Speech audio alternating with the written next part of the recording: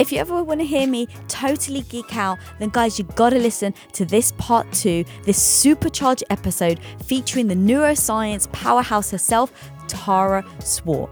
She's given us powerful insights on how sex, stress, and attraction start in the mind and play out in radical ways affecting our love lives. Guys, I hope you can hear it in my voice. I literally didn't want this interview to end. When I had to say goodbye and do the sign off, I was like, can you please just stay for another 8 hours? Because I have so many questions to ask you. That's how powerful I thought this episode was and why you guys absolutely need to listen to this. It turns out that, guys, what a surprise, we're not actually going crazy.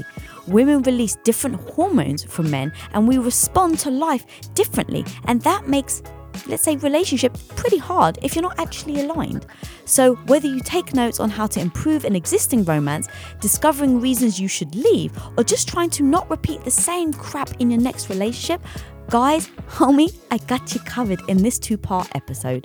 So let's not waste another second. Let's dive right in to part 2 with my girl, Dr. Tara Swart, on Women of Impact. Thank you for correcting me. I never thought of it. It seems like it seems from the outside and not understand the brain that it was more of an addiction. But I totally understand the spectrum of things. And then you actually mentioned where you go into the stalking mode. I've seen amazing, well put together women go off the rails if they've been heartbroken and all of a sudden they're stalking, or they're doing, I call them drive-bys, where it's like, I'm just going to see if his car's there. Yeah. Or if they're in a relationship and they're worried about, are they cheating? And then all of a sudden they become a different person. What actually is happening there? That is to do with psychological safety. Well, I have to separate the two, because if you're in a relationship and you have suspicions, then what you're doing is to maintain your psychological safety, to give yourself data and evidence about whether you should trust that person or not. The one about after a relationship has broken down would be more about the inability to accept that fact, the inability to regulate your emotions around it, and therefore difficulty letting go. So I think they're definitely in a subset of things together, but they're slightly different. So one is to do with not being able to let go. And the other one perhaps is more to do with being able to let go if you get the right evidence. So it's checking, should I let go? And it may be followed by the former state, in that if you do have to end the relationship because of trust issues, you would still be heartbroken. And you might still want to go and check if their car's there or someone else's car is there. But I think they've got slightly different motivations in the brain. And it kind of, it makes sense, because if you've been in a relationship with someone, you've either lived with them or spent a lot of time with them, and suddenly that changes, it destabilizes your whole just day-to-day, from the minute that you wake up, because either you've gone from waking up with that person to waking up alone, or you've gone from waking up thinking, I might see him this weekend, to I'm never going to see him again. So it's actually okay to have those temporary periods of not being yourself and kind of losing your ability to behave in the way that you normally do. But it just can't go on for too long. And I remember, when I was first getting divorced, and because I was a psychiatrist at the time, and I'd had patients on the ward who had tried to kill themselves because their relationship had ended. I remember thinking, if I didn't know all the things that I know now, I can see why you could end up on a psychiatric ward. So it's very interesting that I've, seen kind of the most broken result of a relationship ending or a cheating happening, and been through a version of that myself and really understood how that can happen. But thank goodness had the emotional regulation to not go down that path. But it really made me actually so non-judgmental about how difficult that is, and how if you don't have the tools within yourself or the right support around you, it can spiral out of control. I think that even in terms of time bound, that even very, very supportive friends will let you have that period of time where you're just crying and talking about it all the time and wanting to message him or whatever. But there is going to come a time where people are going to say, you know what, you're better than this.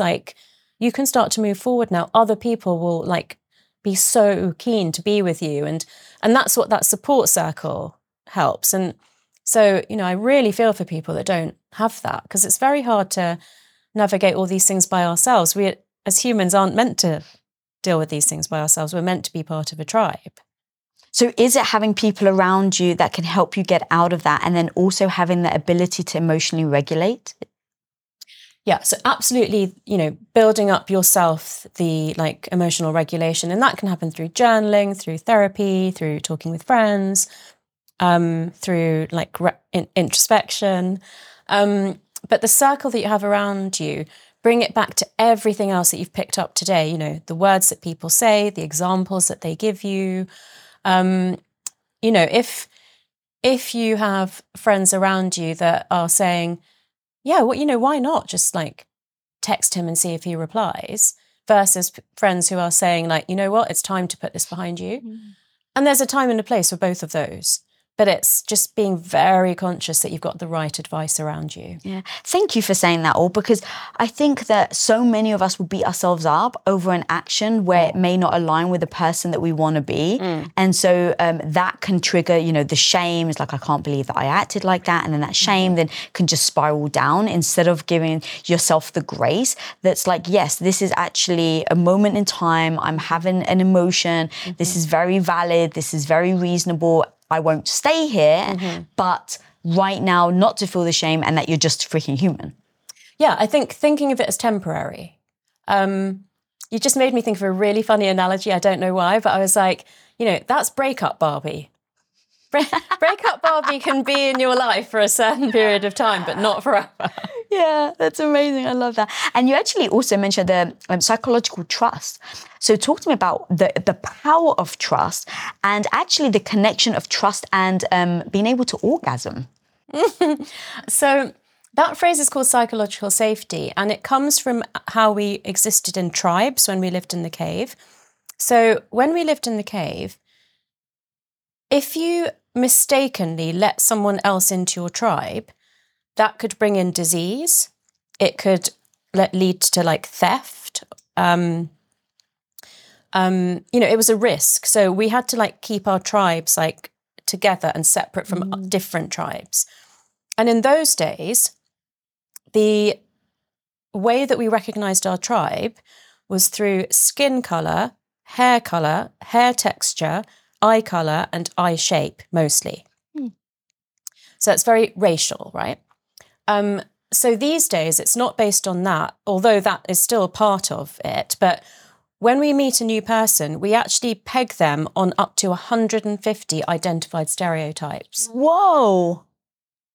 And that will now, in the modern world, include things like social class, how much you earn, educational level, which sports team you support, which political party you vote for, physical attractiveness, and many other, and obvious things like age and gender and race. So it doesn't mean you have to be the same to be in the tribe, but you'll make a picture of someone and think, okay, this is someone who's about the same age as me, who's a woman that comes from London. You see where I'm going? Gotcha. You're in my tribe. So the safety issue came from the fact that you had to stick together as a tribe to be safe, and any external element was a potential danger. So now it's based on a wider range of stereotypes. So even if you don't match on those stereotypes, once you've become in partnership or in tribe or whatever, there is a level of trust, okay? Now, the risk of that being broken, and it's not just in relationships, it's losing your job is a psychological safety factor, because obviously that's what you rely on to pay for your life. So your relationship with your boss, your relationship with your team. Our brain is constantly looking out for threats to our survival. That is its main job. It wants us to live long enough to reproduce, sadly. And so to achieve that, we have to sleep, eat, be hydrated, be healthy, be fertile. That is all our brains actually care about. That's how basic we actually are. But we're living a richer life than that. But in terms of what the brain is doing, its main job is there a threat to my survival right now? When I meet a new person, could this person like somehow threaten my survival? As soon as I've decided that that's not the case, then I can think about, okay, do I want to trust you? Do I want to be friends with you? Do I want to like bring you into my circle?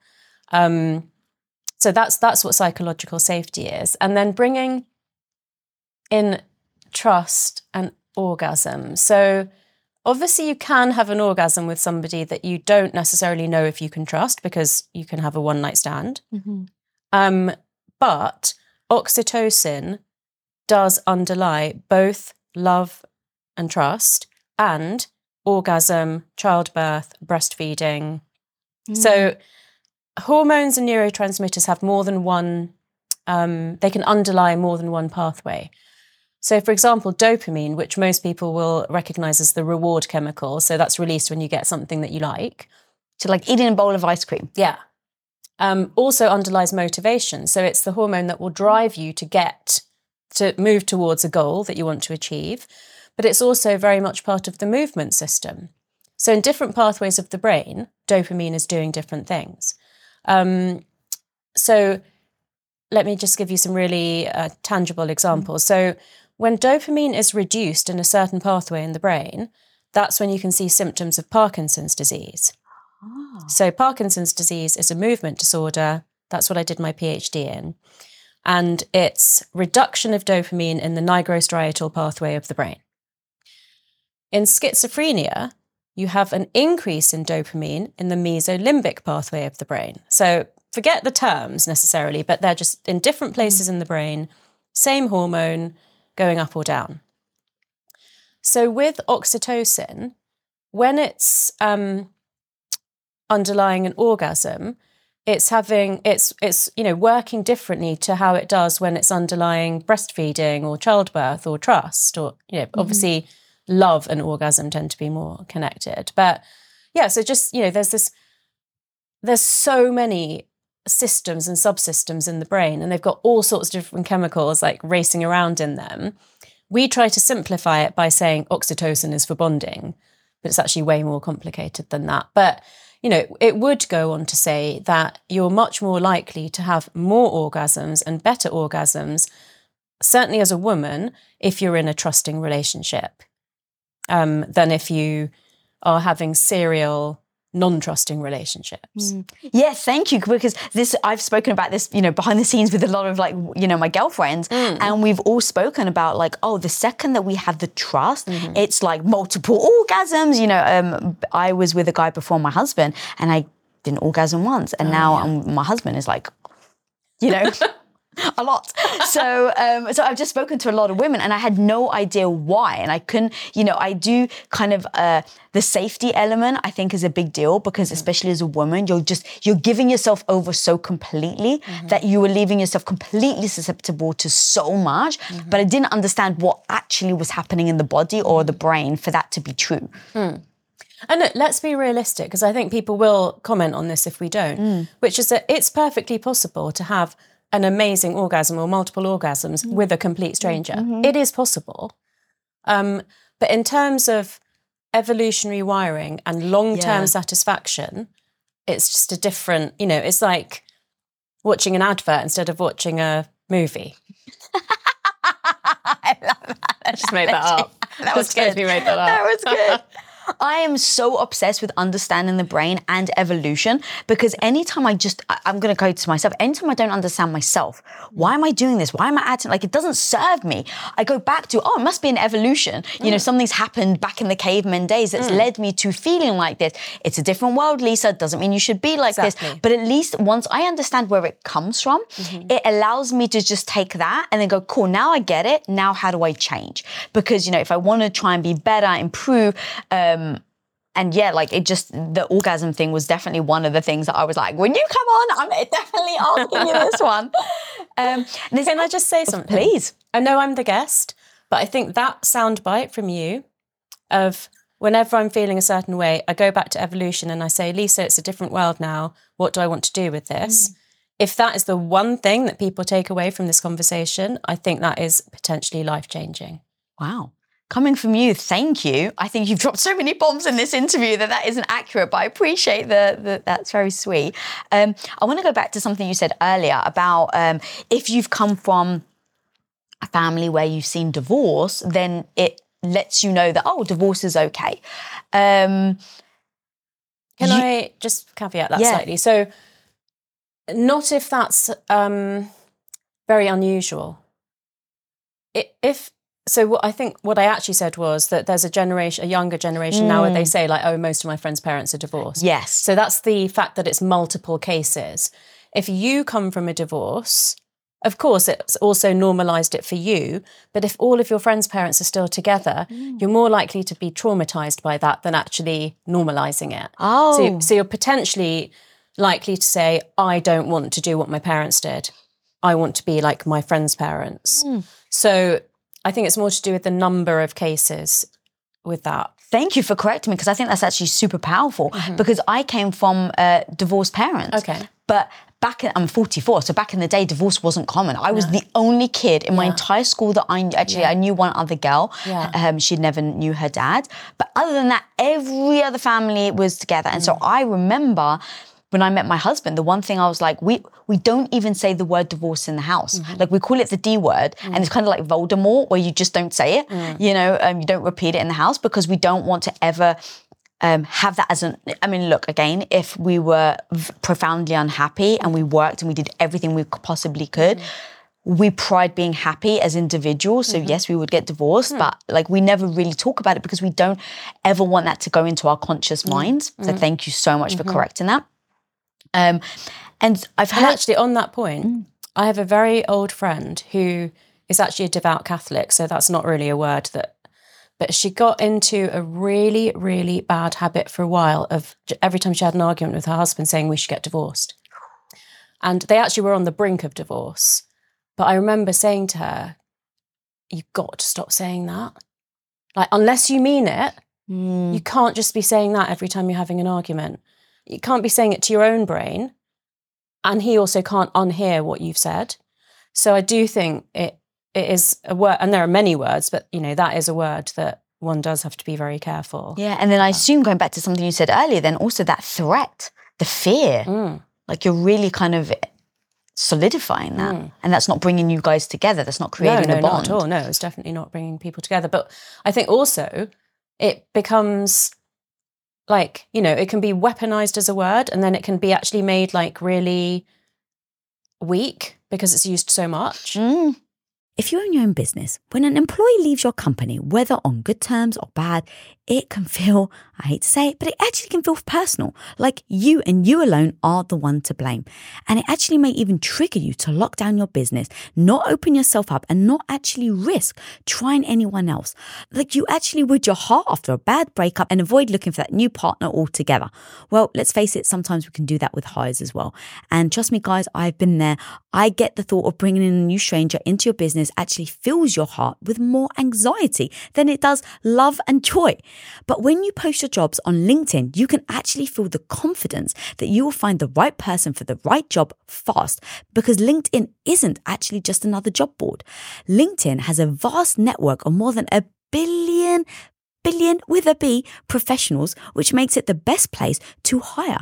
Because, guys, it gives you access to professionals that you actually can't find anywhere else. And so LinkedIn does all that while making the process easy and intuitive, which then makes hiring with confidence easy when you have that many quality candidates. And it's so easy, in fact, that 86% of small businesses get qualified candidates within 24 hours. So post your jobs for free at linkedin.com/Lisa. That's linkedin.com/Lisa to post your job for utterly free. And of course, terms and conditions always apply. As an entrepreneur, one of the biggest challenges you will face is the negative voice in your head. You know who I'm talking about, that maybe not so small part of you that loudly doubts your abilities to actually pull the things off and make a living from your passion project. But you gotta overcome that negative voice in your head, homie, because I'm telling you, you can do it. Especially if you use Shopify. Now, Shopify is an all-in-one global commerce platform that helps you sell at every stage of your business. From launching your business to hitting $1 million, Shopify has got you completely covered. And with all the built-in Magic AI award-winning customer service and the internet's best converting checkout, you have everything you need to shut down the voice of doubt and make all your amazing business dreams a reality. That's exactly why, guys, I love Shopify. So if you want to start growing your business with more customers and sales, shut that negative voice down and prove her wrong that you can do it, Shopify is here for you. So go and sign up for just $1 a month with your trial period at shopify.com/Lisa, all lowercase. Again, guys, you can go to shopify.com/Lisa right now to grow your business no matter where you are and what stage it's in. That's shopify.com/Lisa. 1,000%, yeah. The more you say it, the more it's like, heard you say that 30 times. Yeah. You're not really going to divorce me. No. So, yeah, totally true. So I've heard you say pregnant mothers, if they're really stressed, then the child can have the stress hormone. Mm-hmm. I was wondering the same about if the mother is truly in love and has like the hormones. Oh my God, this is my husband and I'm pregnant. Does that then impact the child as well? And the reason why I ask is going back to how was I born? Like I look at like when I had gut issues, I looked back at my ancestors and I was like, look at my mum's gut, look at my grandmother's gut. Like how did that all happen? So that again, just so I can understand and then act in accordance. And so, yeah, when I heard you say about the stress, I was like, oh, is it the same thing with love? That is such a great question, but I need to break it down into about 4 or 5 parts. Please do. So I think what you're asking about involves epigenetics, generational trauma, potentially, how the microbiome is passed from mother to child, what happens in utero, and how hormones transfer from the mother to the baby. So yeah, 5. Let's do it, girl. So I'll take them kind of like the shortest one first. So obviously the placenta is the blood supply for the baby, but the mother's blood is running through the placenta. So everything the mother eats, let's again give a very tangible example to make it easy to understand. If the mother's a heroin addict, is the baby getting heroin? Yes, exactly. So if the mother's stressed, or the mother's in love, is the baby getting cortisol or oxytocin? Yeah. And what we do tend to see is even in very alpha women, they tend to become a lot more like cuddly and dependent on the husband when they're pregnant because they have so much oxytocin going around. So in the absence of stress, and let's be very clear, you cannot help what happened in your generations before you. You cannot necessarily help how stressed you feel when you're pregnant. So everything that I'm going to say is for you to have that awareness, like you mentioned, about evolution, and then to give you tips and tools for what you can do about it. So, this is the reason that people play like classical music to their baby and like go to like prenatal yoga classes and like massage their belly with oil and stuff like that. It's to induce all of that beautiful oxytocin and, to be with the father of the baby or like other family members or close friends and like, experience that joy of what's coming. All of that absolutely is inducing oxytocin, and baby's definitely going to feel that. And so, okay, how the gut microbiome passes from mother to baby. So your gut microbiome is partly genetic, so you will be getting it from your mother and your father. But in the birthing process, when the baby comes out of the birth canal, it swallows a lot of vaginal fluids. Also, if you've seen childbirth, I don't know if you have, but... Not in real life, but... I have seen it in real life because when I was a medical student, you had to watch 5 and deliver 5. So there is quite a lot of mixing of feces at the birth canal. So the baby can swallow some of that too. That's actually a really good thing. Oh. Because that seeds the gut microbiome. And then breastfeeding, you also get immune cells from your mother's breast milk, which seeds your gut microbiome. So, in fact, if you have a cesarean, they actually take fluids from the mother's birth canal and swab it into the eyes, nose, and mouth of the baby to improve its immune function by seeding its microbiome. And before we had that practice, children who were born through cesarean section or who weren't breastfed had the risk of less strong immunity. So it's actually really important that happens. So if your mother's gut microbiome was compromised, or you had a cesarean birth and you didn't get swabbed with the mother's fluids, or you didn't get breastfed, that does have an impact on you in future. But again, that can be mitigated by a really good diet, by fermented foods, by probiotics, by reduction of stress and other healthy lifestyle factors.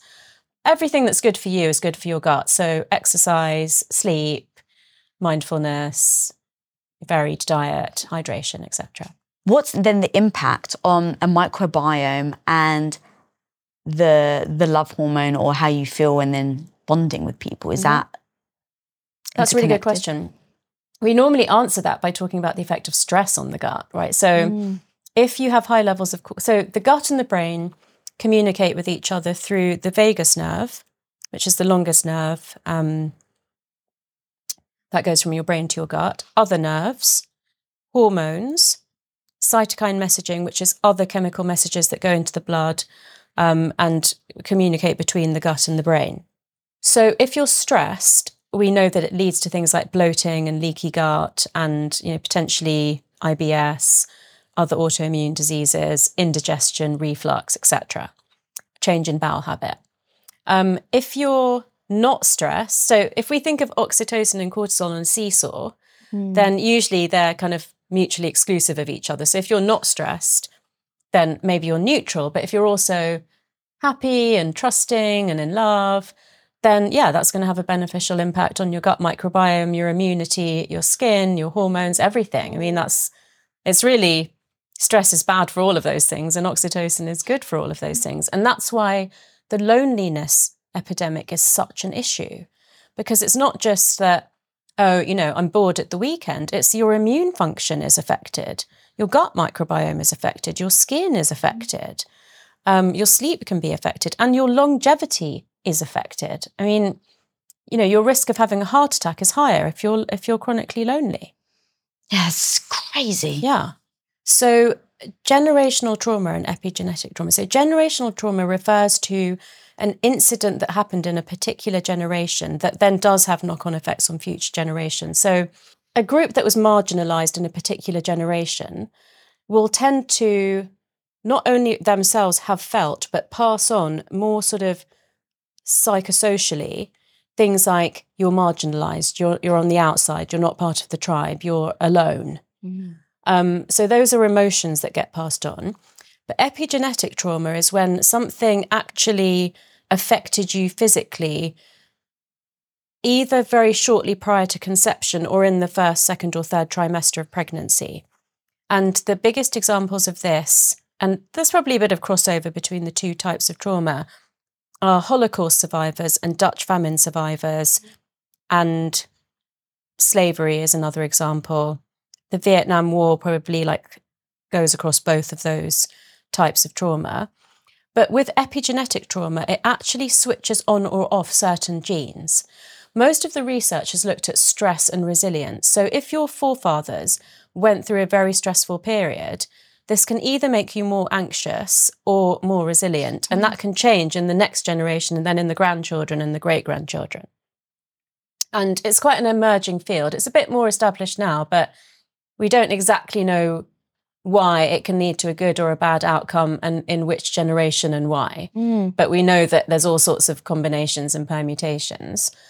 So basically, if, let's say, you're a great-grandchild of a Holocaust survivor and your grandparents didn't have a very good diet and your mum was stressed during pregnancy. I mean, you can see how there's all sorts of different, factors that can play into this. But also, what's going on in the household when the baby is in utero has much more of an effect than we ever thought before. And then obviously the first few months and year of life, kind of what's going on in terms of stress and stuff. A lot of, my friends who've got young kids now say about the difference between their first child and their second child, how, they were so ill-equipped for the sleeplessness and having this vulnerable, new human in their life.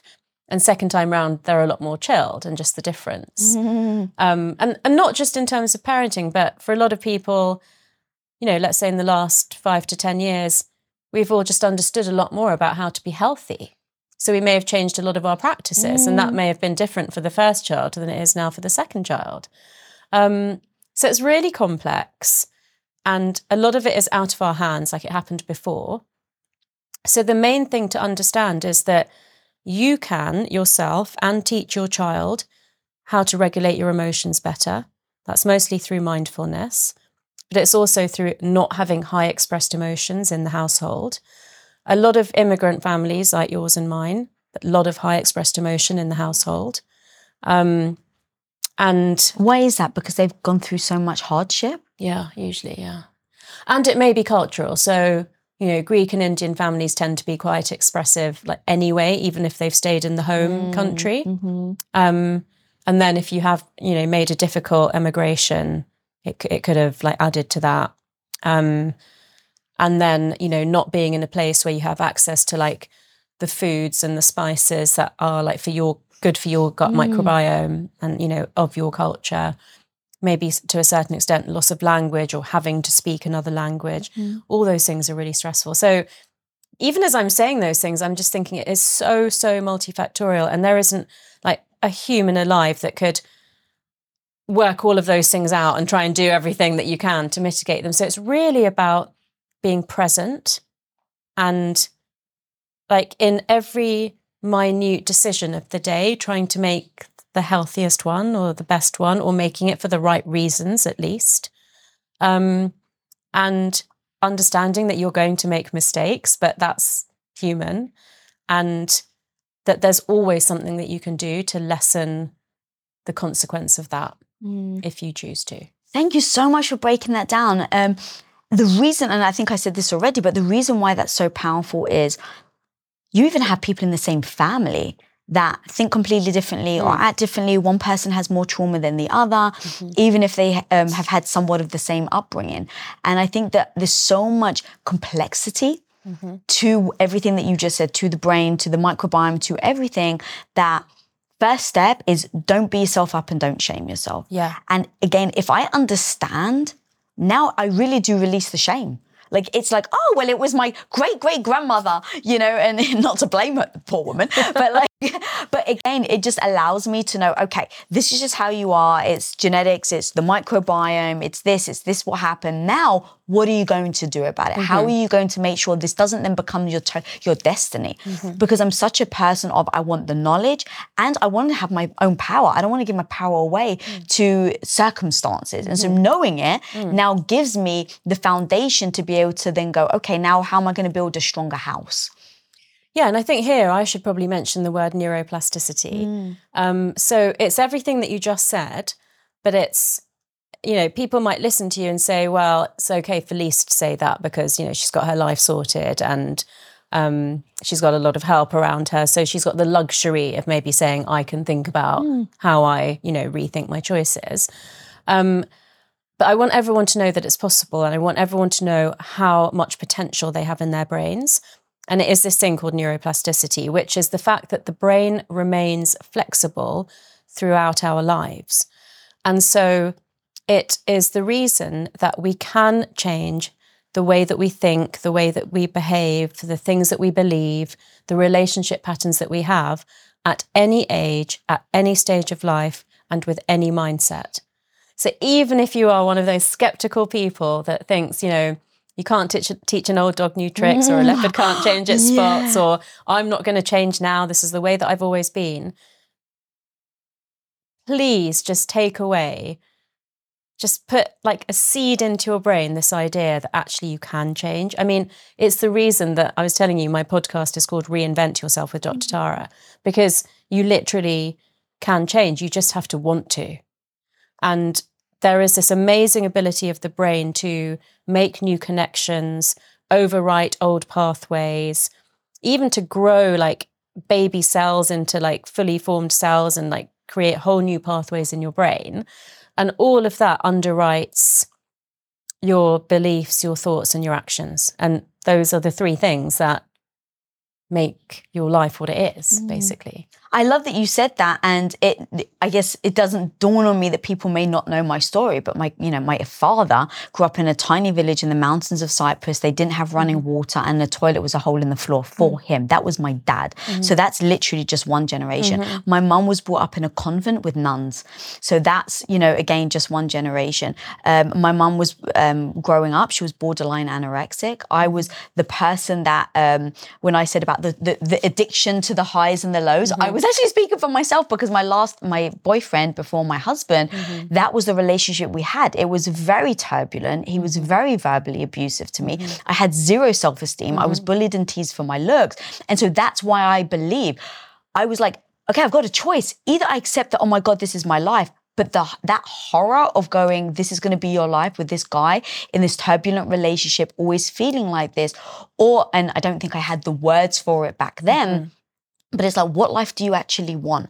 And that became so powerful to me, so empowering to me, that I've then since lived my life like that. And, going from a stay-at-home wife for 8 years, believing that I was, being brought up Greek Orthodox, that's what's expected of me, to then coming out of that, telling my husband I don't want to be a stay-at-home wife anymore, actually I want to build a business. And now, getting in front of the camera, which I would never have thought I would do 5 years ago, has all been an evolution of me taking the facts of my heritage, my mum's microbiome and everything, and then saying, but now how do I change? What is that life I want? How do I reinvent myself? And you're such an amazing example of it. And, I think it's not always, I'm almost tempted to ask you, like, what was that moment? What changed? But we don't always know. Yeah. And it's also not always helpful for other people, because it's not going to be the same for them. But just knowing that that's what you've come from, that's what you personally went through, and how much you have turned that around. If that is not enough for people to just at least question themselves, I don't know what is. And I think that... And I have not the same, but a similar trajectory, if you like. So, yeah.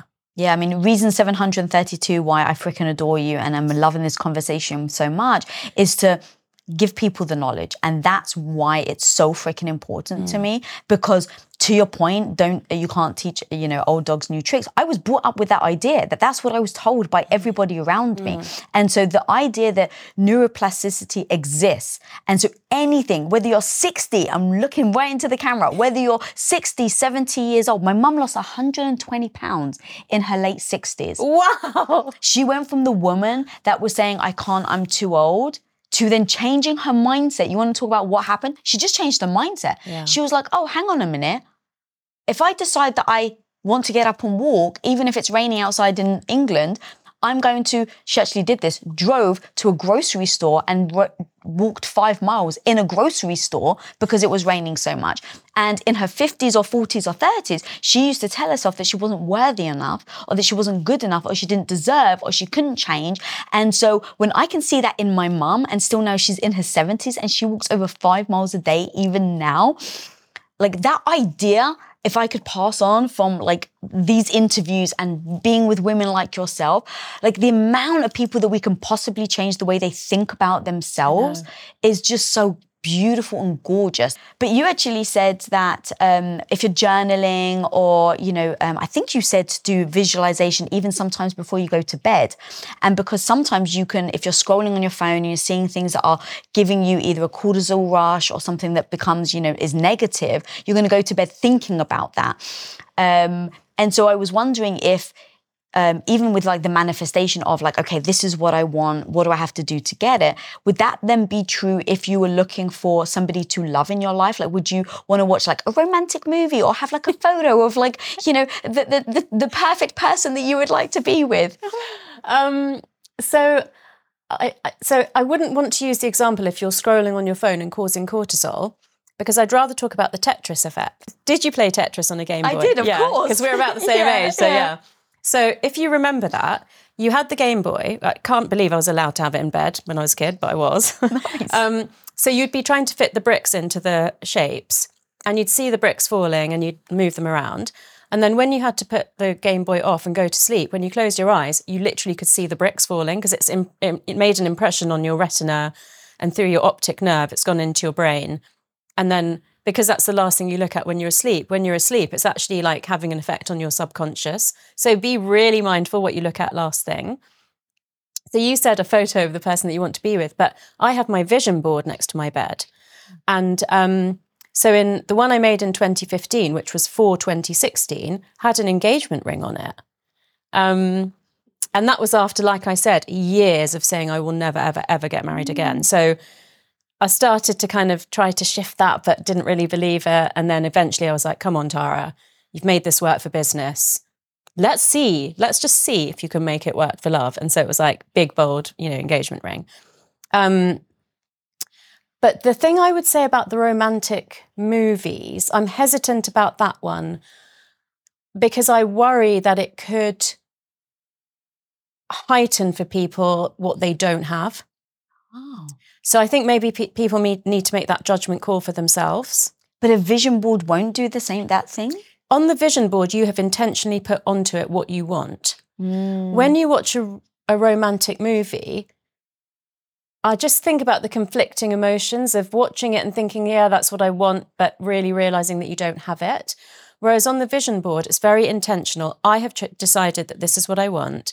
What I ask people to do is to look at it regularly, preferably daily, to visualize it being true, and to give gratitude for the fact that it has become true already. Because then you're moving your brain from cortisol to oxytocin, because oxytocin is love and trust and joy and excitement. So gratitude builds that up. I just worry that a romantic movie could induce feelings of envy. Yeah. So I think you would have to watch one for yourself and see how it makes you feel and then decide if that's right for you or not. That's fair. When you just said the envision that it's possible and then be grateful that it's true, even if it's not true, how do you do that? And isn't that like kind of false hope? It's really a practice. So it's not kidding yourself that it's true, but it's sitting there in the visualization. So let's say it's like a dream home. So you close your eyes and you would see yourself walking through that home and you would picture the details of it. And given the fact that my manicure completely matches your cushions and your mugs, I would be seeing, pink soft furnishings and fluffy stuff.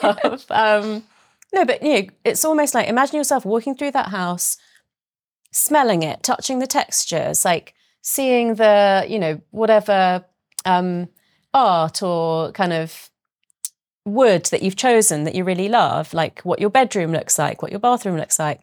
And, it's almost like visualizing it in a delicious way and then just feeling so grateful that could even be possible. And, if you're able to, like, feel it, that it's true at the time that you're visualizing it, just give gratitude at that time. What is it actually then doing? Because the thing, like, I, over time, have really understood and embodied the, if you don't believe it, then you won't act in accordance. But if you believe it, then you will act in accordance. But I do struggle with, what was that? The very original... The Secret. The Secret, thank you. Where it's like, visualize a parking space and you will get it. Like, I just kind of dismissed it. And so help me understand what that is actually doing to the brain and why it actually works. Because if it's super powerful, I want to make sure that I hear it.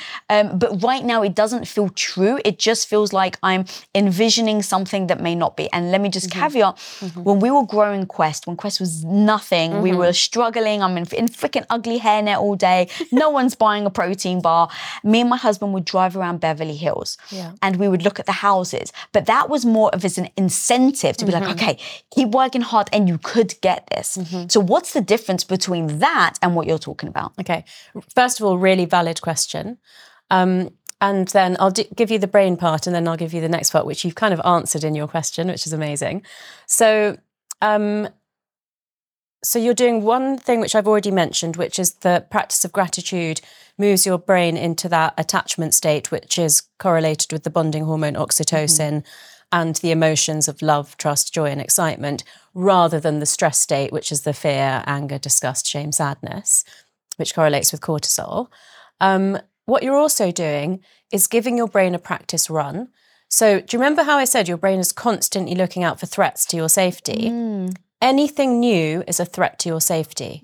So if you have imagined yourself dating or engaged or married or in relationship or in a different home or in a different job or running your business, just by imagining it, you are actually activating the same brain pathways that would be activated by you doing that. So then when it comes to going on a date or, making a real estate inquiry. Or quitting your job and changing careers. Or quitting your job, it's not 100% new to your brain because you've visualized it. And in a much smaller scale, if I was giving a big lecture, I would like to go and see the room before I actually have to step into it to give the lecture. So let's say I arrive in LA the night before and I'm speaking the next day, I would always say, can I go and see the room that the audience is going to be in? And so obviously with you, I looked on your Instagram at clips of you interviewing other people. So I kind of knew what the setup was. It is actually a coincidence about the nails, but I wonder how much I primed my brain. Subconsciously. Because I didn't do it on purpose, but I wonder if it was subconscious. And then the other thing is what you said about you and Tom, which is that it cannot be an unrealistic thing that you make no action towards. You were wearing a hairnet and working like a dog. You weren't sitting at home visualizing Beverly Hills mansions, were you? No, exactly. So it can't be something like, you are in a job that pays a certain amount of money that currently is never going to afford to buy a Beverly Hills mansion, and you put a Beverly Hills mansion on your vision board. It could be that you put owning your own home on your vision board. So it does have to be somewhat realistic. It can't be a fantasy. And also, I actually don't call them vision boards. I call them action boards because you have to be doing something, I say, every day, getting yourself towards that goal. Even if it's getting up in the morning and going to your job whilst you're planning to start up your own business. It's kind of, and I'll give you my own example, which absolutely isn't for everyone, but it is my example of that intention and that really strong desire, which is that when I gave up medicine, and obviously I was getting divorced at the same time, I was, my husband helped me out as he had promised to, until I didn't need him to anymore. But people did say to me, Tara, you could go and do a 1 weekend shift at the hospital and you'd be able to pay your rent and your bills. Because I was getting to the point where I wasn't going to be able to. And I knew for me that if I went backwards, that would be failure for me. And that I had to burn my boats and make it I had no choice but to make it. And that worked for me. Equally, there's loads of people that hold down a part-time job whilst they're starting up their business, and that works for them. But without the action, none of that stuff is going to come true. And also, I wouldn't want it to. I would want to feel like I earned that. Not that it fell out of the sky, because I sat at home on the couch thinking about it. So I think when neuroscience informs visualization and the law of attraction, it gives you autonomy. It puts you in the driver's seat. If, the ways that it was explained before through vibrations and the universe, basically makes you a passive, part of that story. And that's not for me. And, I think it has had some good effects for some people, but for me, I wouldn't want it that way. I can't imagine you would either. No, not at all. Which is why I've always been reluctant to do vision boards and things like that, because I always felt like it was setting people up for failure. Whereas well, hang on a minute, I'm visualizing it and nothing's happening. And I'm so action oriented that the way you just broke it down was freaking amazing. I've never heard it being broken down like that before. And it makes complete sense to me. And so now again, I'm oh, okay, now I get it. And it doesn't feel abstract. Yeah. I'm maybe I'll do an action board. I can't wait to hear if you do. I know. The action board in my head it's always been more goals. Okay, I want to reach this, but I've never done an actual print out or cut out way of doing it. So thank you for breaking that down. You can do a list as well. In fact, this year I've done a list. I've heard of people saying it before, and I've done 15 vision boards in the last 15 years. But for some reason this year I thought, I'm going to try a list and see what happens. So I'll also update you on that. Yeah, because I assume though that a vision board with photos, I'm such a visual person, and the act act of like cutting things out, and like it makes you much, instead of like what you were saying, like instead of being passive, it actually makes you much more connected to that vision. Because it's tactile and it's colour and vision. So I've always said that's the reason to do a vision board, and all of that is in my book, The Source. But I also like to change things and try things. So having had a lot of success with vision boards, I'm just experimenting with a list now, partly so that I can share how it panned out. Yeah. And then also even with lists, like I've had a lot of interviews, or I've interviewed a lot of people who are therapists or in the relationship realm. And a lot of what they say is like, write down what you want that person to be. Not like I want him to look like Brad Pitt, but I want him to be kind, generous, giving. And if you write those things down, it's now giving you that connection between when you meet them, you start to recognize versus like, oh my God, he's so handsome. So I absolutely do that work with people and my friends as well, which is the qualities of the person that you want to meet on a list. But I add something to that, which is ask yourself if you are all of those things. That's so powerful. Yeah. I love it. And then work on that, because that's the thing you can absolutely influence. Meeting that person, there's a lot of things you can do to try and make that more likely, but you can't absolutely influence that. But the one thing you can do is make sure that you're kind, you're generous, you're giving. We cannot leave without going back to the thing that we said about an hour ago about the microbiome and your partner. I'm just like going to geek out over again. Explain that to me and why that matters and why it's important, and then how we can use that to empower ourselves. Yeah, so the factoid that you're referring to is that your microbiome is affected by your partner or the person that people that you live with. And that is because we don't just have a gut microbiome, we have an oral microbiome, which is in our mouth, and a skin microbiome, which is all over our skin. And interestingly, your oral microbiome actually affects your lung function quite strongly because they're close to each other in this area. So, that's to do with brushing your teeth and flossing, and all of it is to do with not taking antibiotics and processed food and stress and stuff like that. But yeah, so the people whose skin you touch, the people that you kiss, the people that you have sex with, the people that you sleep next to at night, the people that you eat with, share your crockery and cutlery with, share your bathroom with, share your towels with, all of that is causing an interaction between your microbiomes. And what tends to happen is that the microbiome goes down a gradient. So the person with the healthier microbiome will be donating cells to the person with the less healthy microbiome. So when I was speaking to a professor who's an expert on this, he said, well, watch out that you're not meeting somebody with a less healthy microbiome than yours, because then you'll be losing. And I said, I'd probably be quite happy to donate some microbiome cells to the person that I love. So I guess it depends which way you want to approach it. But yeah, so it will tend to go from the healthier to the less healthy, and then like kind of bring you all onto you too, or your family onto the same level. So is that another reason, if you're around somebody or you live someone that is like in chronic stress, and would depression be the same then? Depression has a connection to your gut microbiome, yeah. So it changes, it's two-way, right? So your mood impacts your gut microbiome, but the healthiness and diversity of your gut microbiome also impacts your mood. So not so much really people that you work with or hang around with, but definitely people that you live with will have an impact. Because, and now I don't want to totally derail, but I find this stuff so fascinating. Yeah. When I had just such bad gut issues, at the time, one of the only ways they thought that they could help me, like solve me, was to have a fecal transplant. Yeah.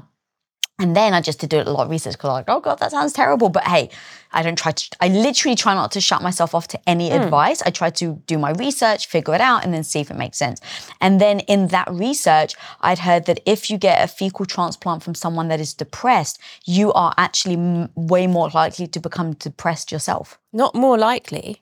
You will become depressed. I wasn't sure if I could make a bold statement like that. So in the rodent studies, where they took literally poo from depressed mice and injected it into healthy mice, the mice became depressed, and vice versa. Yeah, that's crazy. And so I want to bring it round to really understanding why this is so important is I really do think it's like if you're in a relationship with somebody is, chronically stressed out, that will have an impact on you. And then I assume then that's going to have an impact on your relationship. And then the same with, if your microbiome is just all out of whack or your partner's is, that also will have an effect on your relationship. But remember what we said about, I know we talked about meeting people at the level of your psychological wounds, but it's at every level. It's physical, mental, emotional, and spiritual, right? Because if you or I suddenly started dating someone that was chronically stressed, I don't really think that relationship could last. So I think a really good question to ask yourself is, if your partner is chronically stressed, and obviously, you can see some symptoms of having a deranged gut microbiome, what's that saying about you? And what do you need to do to make yourself healthy? And if you do, might that mean that you're not going to stay in that relationship? And is maybe that fear holding you back? Sometimes we don't want to shine our light because we're afraid of what that might mean. Because it might mean then that the relationship's not going to... I mean, you do know the statistic about if a wife starts earning more than her husband, the divorce rate goes up. Why is that? Unfortunately, I think it's still because the stereotype in society is that the man needs to be the breadwinner, and it's quite difficult for that to be tolerated. So I do think there is an element there of, if you repair yourself, whether it's physically or emotionally, what that might mean about, what falls by the wayside. Yeah. Oh, interesting. Yeah. Tara, I can literally sit here and just pick your brain for hours. This has been so fun. Yeah. Where can people find you and everything that you're doing? Thank you so much. I just want to say that you have definitely brought things out of me that I haven't said before, so you're an amazing interviewer. I'm most active on Instagram, where I'm Dr. Tara Swart, DrTaraswart. I have my podcast, Reinvent Yourself with Dr. Tara, and my book, The Source.